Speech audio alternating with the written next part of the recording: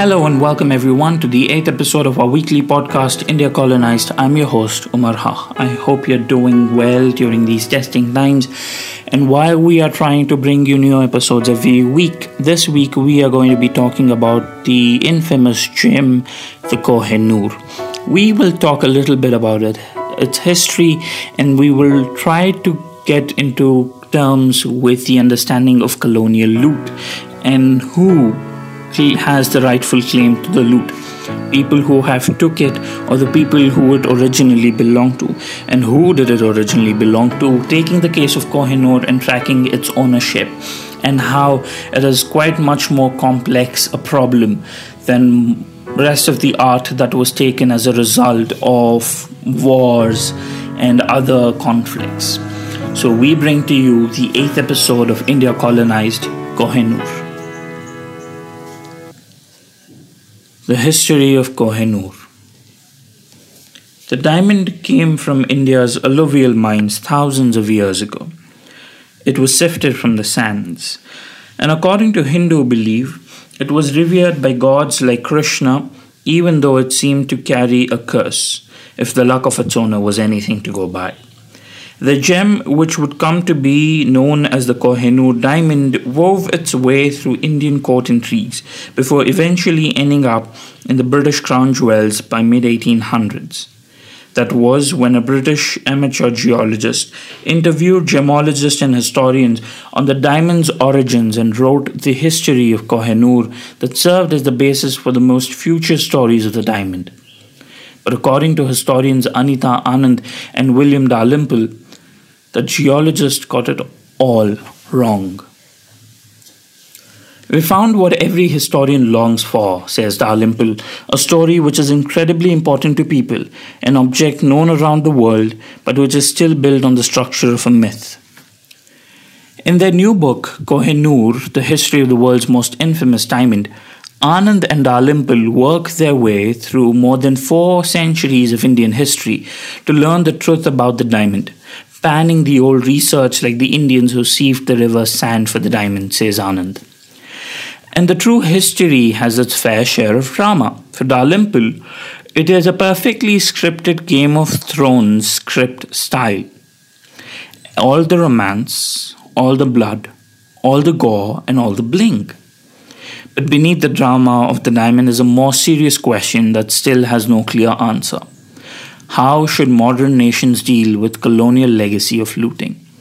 With numerous countries including India, Pakistan and the Taliban in Afghanistan having claimed ownership of the Kohinoor, it is a topic of vigorous debate. To understand where the diamond comes from and whether it could ever go back requires diving into the murky past when India was ruled by the outsiders, the Mughals. For centuries, India was the world's only source of diamonds, all the way up until 1725 with the discovery of diamond mines in Brazil. Most of the gemstones were alluvial, meaning they could be sifted out of river sands, and the rulers of the subcontinent embraced their role as the first diamond connoisseurs. In many ancient Indian courts, jewelry rather than clothing was a principal form of adornment and a visible sign of court hierarchy, with strict rules being laid down to establish which rank of courtier could wear which gem in the sitting. The world's oldest text on gemology also comes from India, and they include quite sophisticated classification system for different kind of stones. The Turco-Mongol leader Zahiruddin Babur came from Central Asia through the Khyber Pass, located between modern-day Afghanistan and Pakistan. And he came here to invade India in 1526, establishing the Islamic Mughal dynasty and the new era of infatuation with gemstones. The Mughal rule would rule the entire North India for 330 years, expanding their territory across nearly present-day India, Pakistan, Bangladesh, eastern Afghanistan, and while reveling in the mountains of gemstones they inherited and pillaged. Although it is impossible to know exactly where the Kohinoor came from and where it first came into the Mughals' possession, there is a definite point at which it appears in the written records. In 1628, the Mughal ruler Shah Jahan commissioned a magnificent gemstone encrusted throne. The bejeweled structure was inspired by the fabled throne of Solomon, the Hebrew king who figures into the history of Islam, Judaism, and Christianity. Shah Jahan's throne took 7 years to make, costing 4 times as much as the Taj Mahal, which was also under construction. One of the court chroniclers of the time, Ahmad Shah Lahori, writes about the throne in his account, and I quote, "The outside of the canopy was to be enamel work studded with gems. The inside was to be thickly set with rubies, garnets, and other jewels. And it was to be supported by emerald columns. On top of each pillar there were 2 peacocks thick set with gems. And between each of these 2 peacocks, a tree set with rubies and diamonds, emeralds and pearls." Among the many precious stones that adorned the throne, 2 were particularly enormous gems that would in time become the most valued of all. The Taimur ruby, the most highly valued by the Mughals because they preferred colored stones, and the Kohinoor diamond, the diamond which was lodged at the very top of the throne, in the head of glistening gemstone peacock. For a century after the creation of the peacock throne, the Mughal Empire retained its supremacy in India and beyond. It was the wealthiest state in Asia. Delhi, the capital city, was home to 2 million people, more than London and Paris combined.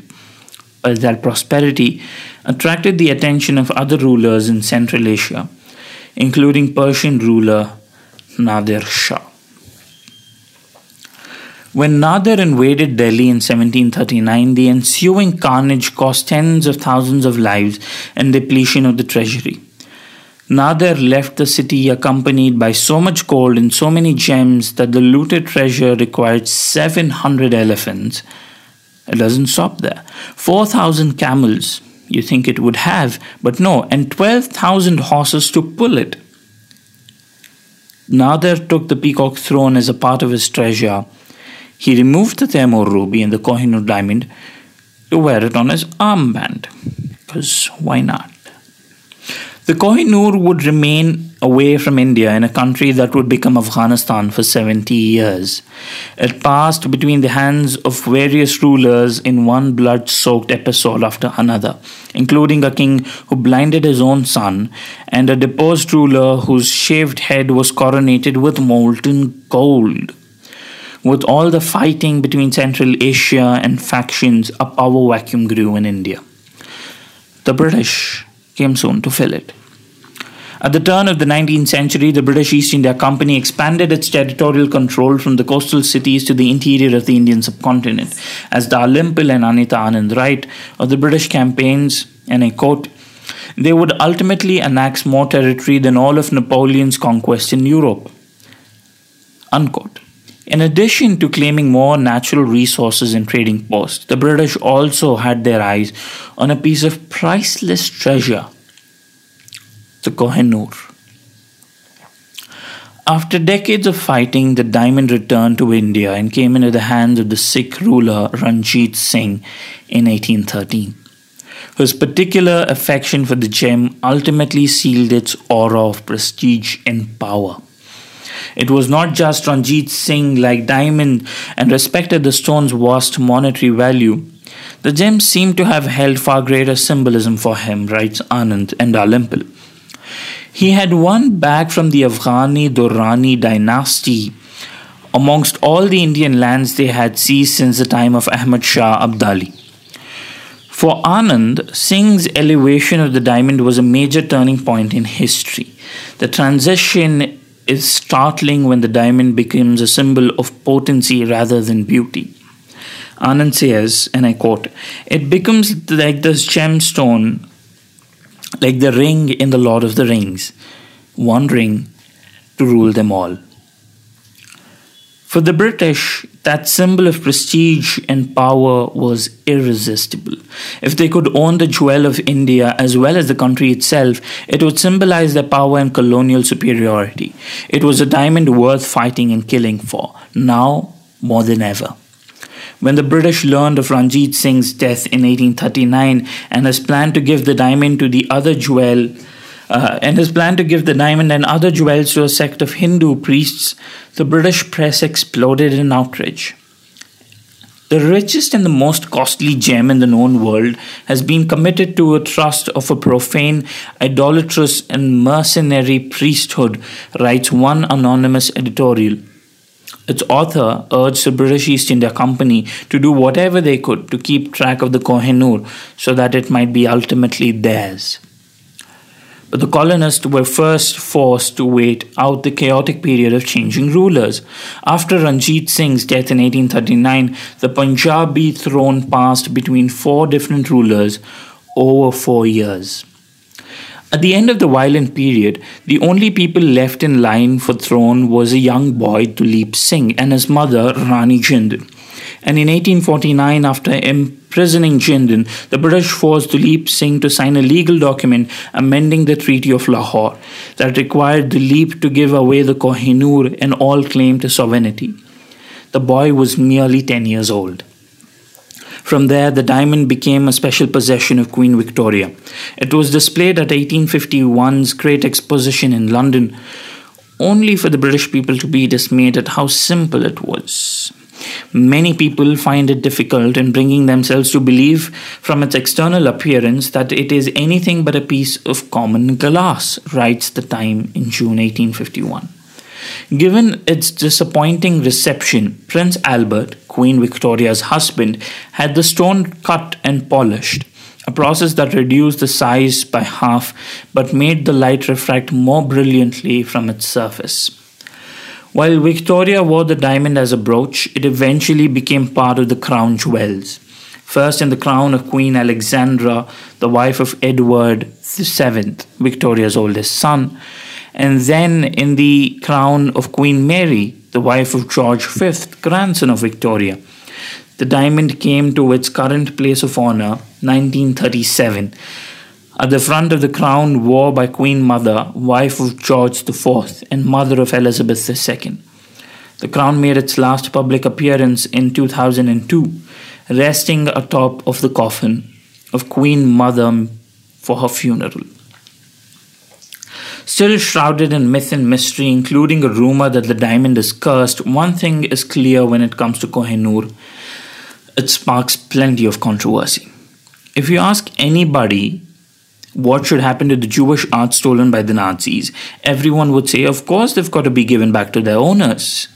And yet, we've come to not say the same thing about the Indian loot taken hundreds of years earlier, also at the point of gun.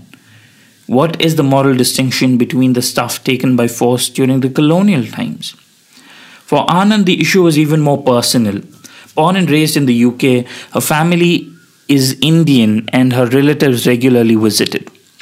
When they would tour the Tower of London and see the Kohinoor and the crown jewels, Anand remembers them spending copious amounts of time swearing themselves blue at the glass case of the diamond in it. According to Richard Curran, Smithsonian's first distinguished scholar and ambassador at large, as well as the author of Hope Diamond, the legendary history of a cursed gem, part of the reason these gemstones came to be perceived as cursed is because of how they were gained. When the powerful take things from the less powerful, the powerless have nothing much to do except curse the powerful, Curran says. And like the Kohinoor, the Hope Diamond came from India and was displayed at London Exposition 1851. It is now displayed in the National Museum of Natural History, having been donated by Harry Winston, who legally purchased the diamond. While Curran says uncovering the line of ownership of the gemstone like Kohinoor is best practice when it comes to history, it does not necessarily lead to legal obligation. He and Dalrymple both point out that the rulers who once owned these gemstones headed nations that no longer exist. This is one of the biggest differences between objects taken during colonial conquest and art and treasure looted by the Nazis. The difficulty in ascertaining who has the right and the most legitimate claim to anything. Post-colonial collection is a very big topic everywhere, says Jane Milosh, the director of Smithsonian Provenance Research Initiative. There can be a resentment for certain objects of we may have legal ownership, but does it make sense to keep this material with them? She cites a 2014 case in which the British Museum returned 2 bronze statues from Benin to Nigeria. They were taken during an attack in 1897 after British officers were killed during trade missions. But returning pillaged art and treasure from World War II, as complicated as that can be, is still far less complex than unraveling colonial history. You're dealing with countries that existed when the object was acquired, but they do not exist anymore. And the countries who had the trade agreements with that may have different export laws now. Provenance is very complex and people aren't used to processing a chain of ownership. By the time you hit the second or the third owner over time, the information can get more difficult to research. This is why I say it is important that these things not to be yanked out of museum, because at least people have the access and can study them until we know for sure if they were looted. The Kohinoor isn't the only contested treasure currently residing in the UK. Perhaps equally controversial are the Elgin marble statues carved 2,500 years ago and taken from the Parthenon in Athens. So far, the UK has retained the ownership of the statues and diamonds regardless of calls for their return. Anand thinks one solution that doesn't require removing Kohinoor from the UK is to make the history of the diamond clearer. What I would dearly love is for there to be a really clear sign by the exhibit. People are thought that this was a gift from India to Britain.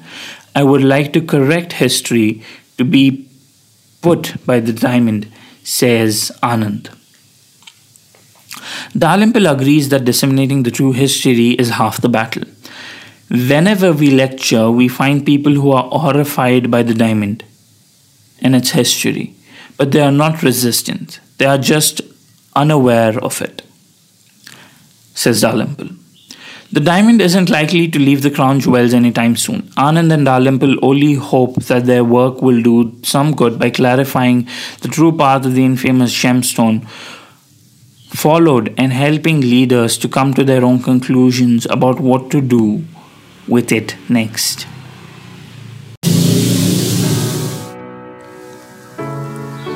That's it for today's episode. Thank you everyone for tuning in for today's podcast episode, The Kohinoor. If you liked it, please share it. And if you like our channel and want to listen to more, please go to our channel and find more videos on the YouTube channel. And if you're listening to the podcast on any of the audio channels, please consider following and subscribing to us.